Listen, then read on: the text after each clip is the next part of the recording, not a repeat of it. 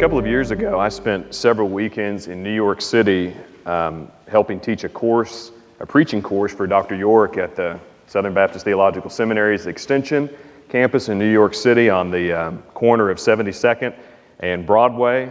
Some of you may think, what business does he have teaching a preaching course? Well, it's similar to if you coach a basketball team or if you manage a baseball team. You don't actually have to be able to do it yourself to tell other people how to do it. You know how it is. You can tell your boss how to do his job better, or your pastor how to run his church, or maybe you can think you can tell your spouse how to do their things better. That's kind of the way it is with preaching. And in going up there, I had a little bit of time to visit some sites, and I traveled all over the city and came down to the east side one day where the UN building is along the East River. Of course, you've probably seen that. You see all the flags of the more than 190 member nations that are gathered there. There's a lot of security there. You see the barricades, you see the police officers all lined up, which is what you kind of expect.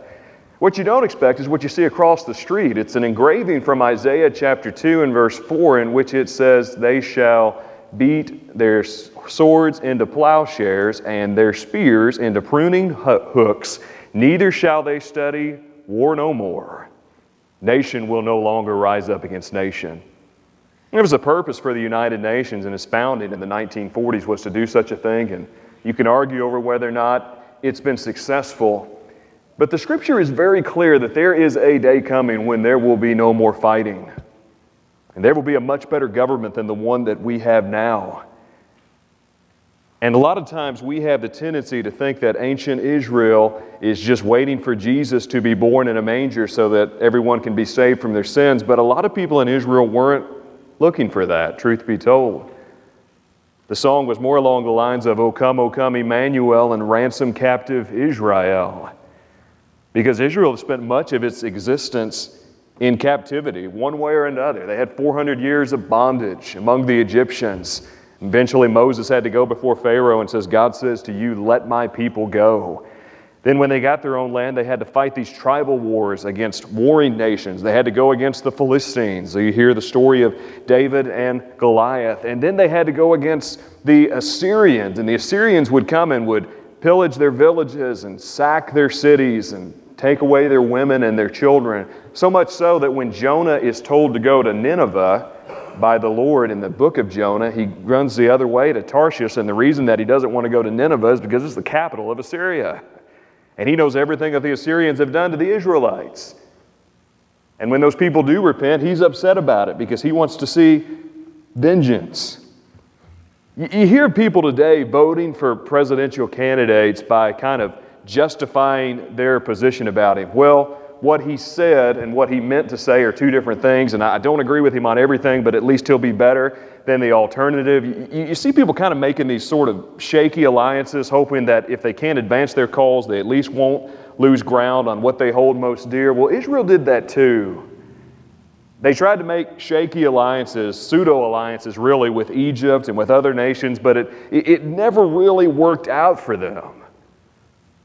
More than that, though, they forsook their God for other gods, and finally it came back to bite them, first with the Assyrians and now here in Isaiah's time with the Babylonians. And our problem is, for generations as believers, we have placed our hope in government and in legislation, and we've been disappointed. We've made alliances with people who we thought would keep their promises, and they haven't kept their promises, whatever side of the aisle. And beyond that, so often we've forsaken our God for other gods, but Isaiah tells us that the problem is not our government, but that there is another government that is coming. And it's the only lasting and satisfying government because it's an eternal one. And this ultimate government that we see is found in Isaiah 9, 6, and 7 when he says, His name shall be called Wonderful, Counselor, the Mighty God, the Everlasting Father, the Prince of Peace, and of His government and of His kingdom there shall be no end. Of the throne of David and His kingdom and His government and His peace, to establish it and to uphold it with justice and with righteousness from this time forth and evermore. And he says, the zeal of the Lord of hosts will do this. So we know there's going to be a government that you can vote for and rely upon one day. It's just not found right now. Sometimes that can be hard to believe when the world as you know it is crumbling and falling down. And that's why Isaiah has to write to the people of Israel a word of comfort. Because as the Babylonians came in 586 BC, they took everything. They destroyed the temple. They took the holy artifacts, defiled them. They took people away from their families. They took women away from their children, husbands away from their wives.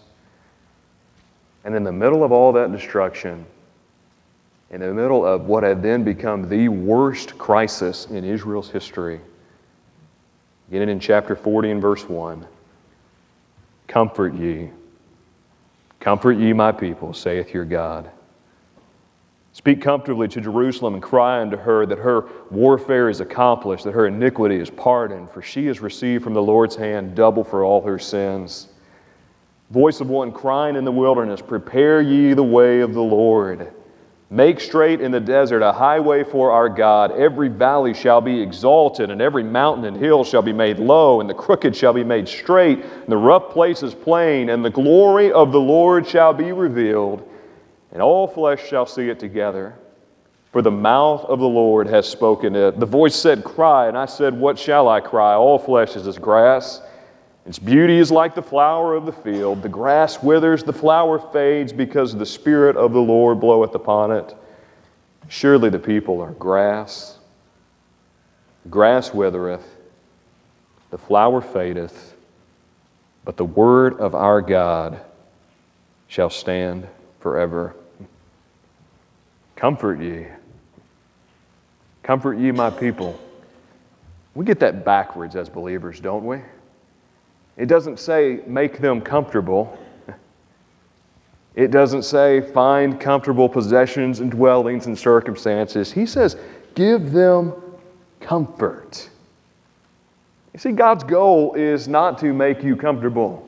It's not to put you in some kind of comfort zone, but it's to give you the comfort that can only come from knowing that He Himself is in control. And many times, the only time you will know that is during your darkest hours and during your saddest days. Not comfortable, but comfort the people. He says, tell them something, Isaiah. Speak tenderly, comfortably to Jerusalem. Cry unto her that her warfare is accomplished, that her iniquity is pardoned, her sins have been paid. Comfort them. Isn't this how Jesus describes the Holy Spirit in the New Testament? Unless I go away from you, the Comforter, the Counselor, cannot come. We see Jesus, the one who is given all things, the one who has the power to raise the dead, nevertheless weeping at the sight of Lazarus in the grave, because He knows that He has a people who need His comfort. It's in our suffering that we need comfort the most. Isaiah goes on, he talks about this voice of one crying in the wilderness, prepare ye the way of the Lord, make straight in the desert a highway for our God. The voice of John the Baptist as the forerunner, crying out over Israel to repent and to seek the Lord. Church of God desperately needs to do that today. To repent, to seek His face. He says there's a day coming when your geography is going to change, not just your physical geography, but your spiritual geography. Every valley shall be exalted, and every mountain and hill shall be made low, and the crooked shall be made straight, and the rough places plain, and the glory of the Lord will be revealed. They say ice caps melt just at a fraction, inches, each year. Takes forever. If you were to go on as an eagle flying over and touching the tops of the mountains, just a tad, millions and millions of years to ground those mountains down. God says it'll all happen in a moment. The valleys will be exalted, the mountains and hills will be made low, the crooked will be made straight, and the rough places plain. And the reason is that the glory of the Lord will be revealed, and everyone will see it, because the mouth of the Lord hath spoken it. I was talking with someone this past week. We were talking about all the questions that people say that they will have when they get to be with the Lord.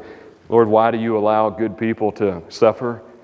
The truth is there's none good, no, not one. Even the best person on this earth is not deserving of God's grace. But we have these questions that we think that when we get to heaven, we got a list of things we're going to ask. You know what my theory is? I don't think we'll care.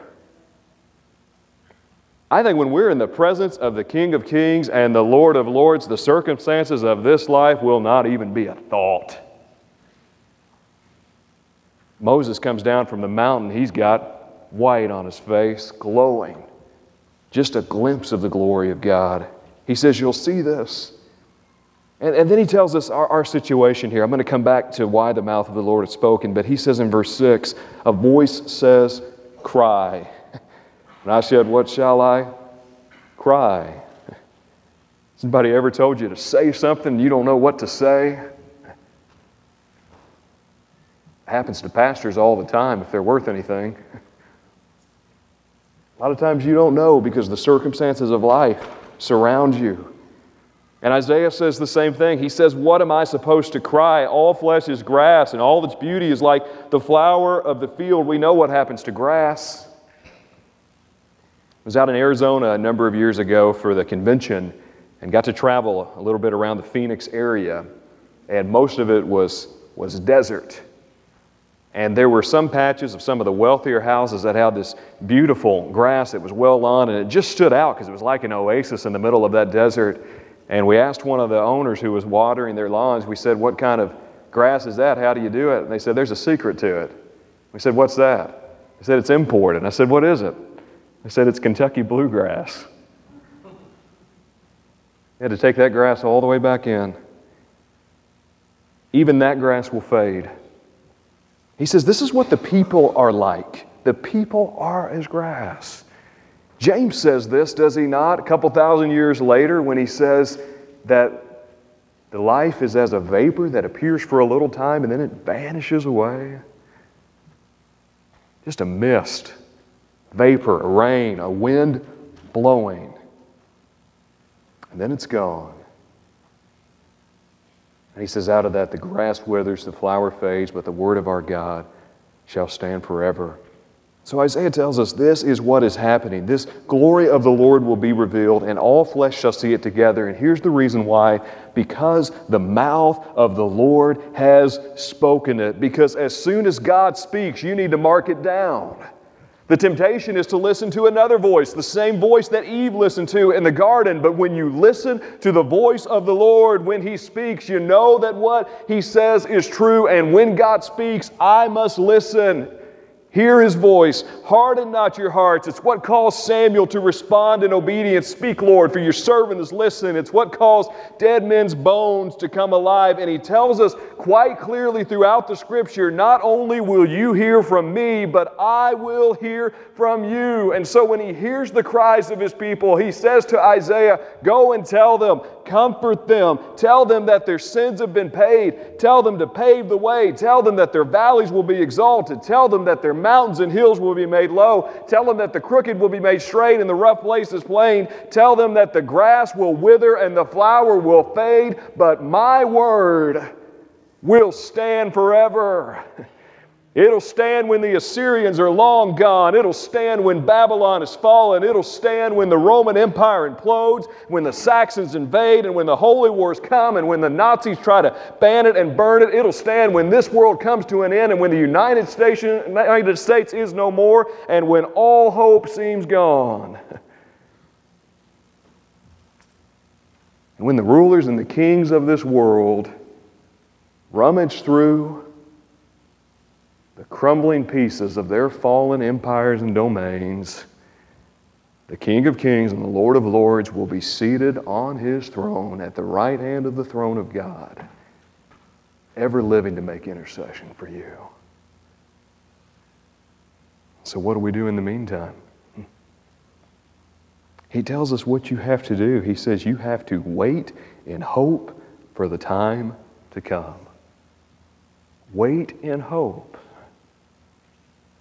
This world is starving for hope because when hope is gone, life is gone. Veterans who have served this country, many of them, take their lives every single day. The suicide rate in this nation is astronomical for what is considered to be the richest, most developed country in the history of the world by some measures. Why is that? Is it not because people have no hope? Or even more than that, is it because they've placed their hope in the wrong things and they've been disappointed? And so we see people who try to do that all the time. They hope that a relationship will fix them. They hope that having more money and a new job will fix them. They hope that, being well known will fix them. They hope for all these different things. But the Scripture says your hope has to be in the Lord. You have to anchor it. When someone passes away and you don't know the reason why. When the people who you thought would never forsake you end up forsaking you. Because when hope is gone, life is gone. And Titus says, we look for this blessed hope. The glorious appearing of the great God and our Savior, Jesus Christ. It won't come on the second Tuesday of November, whoever wins the ballot. You won't experience real hope. It'll come when the King and Kings and the Lord of Lords returns for His own. And He establishes His reign. And whenever you get so focused on here that you miss out on what's up there, you're in the same position as the children of Israel. And he closes out this chapter by saying it well. To those who have no hope, he reminds them, hast thou not known? Hast thou not heard? That the Lord, the everlasting God, the creator of the ends of the earth, fainteth not, neither is weary. There is no searching of His understanding. He giveth power to the faint, and to them who have no might. He increases strength. Even the youth shall faint and be weary, and those young men will utterly fall. But they that wait upon the Lord shall renew their strength. They shall mount up with wings as eagles. They shall run and not be weary, and they shall walk and not faint. O Israel, he says, hope in the Lord. O church, hope in the Lord. Trust in your God. Live each day in light of His coming and help other people to see that hope.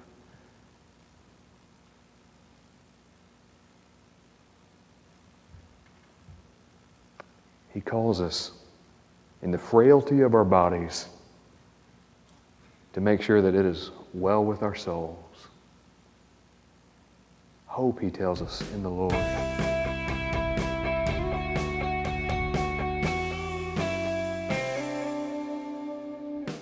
Hey guys, thanks so much for listening to the broadcast. If you found it helpful, please consider sharing it with your family and friends. For more information, check us out online at barryefields.com.